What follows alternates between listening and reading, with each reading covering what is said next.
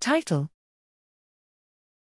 Evolution of drug resistance drives progressive destabilizations in functionally conserved molecular dynamics of the flap region of the HIV-1 protease. Abstract: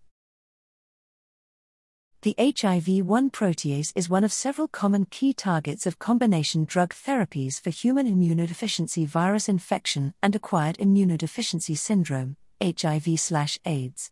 During the progression of the disease, some individual patients acquire drug resistance due to mutational hotspots on the viral proteins targeted by combination drug therapies. It has recently been discovered that drug-resistant mutations accumulate on the flap region of the HIV-1 protease, which is a critical dynamic region involved in nonspecific polypeptide binding during invasion and infection of the host cell. In this study, we utilize machine learning-assisted comparative molecular dynamics, conducted at single amino acid site resolution, to investigate the dynamic changes that occur during functional dimerization and polypeptide binding of the main protease. We use a multi-agent machine learning model to identify conserved dynamics of the HIV-1 main protease that are preserved across simian and feline protease orthologs, CIV and 5.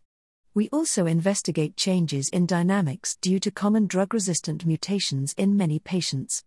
We find that a key functional site in the flap region, a solvent-exposed isoleucine, EL50, and surrounding sites that control flap dynamics is often targeted by drug resistance mutations, likely leading to malfunctional molecular dynamics affecting the overall flexibility of the flap region.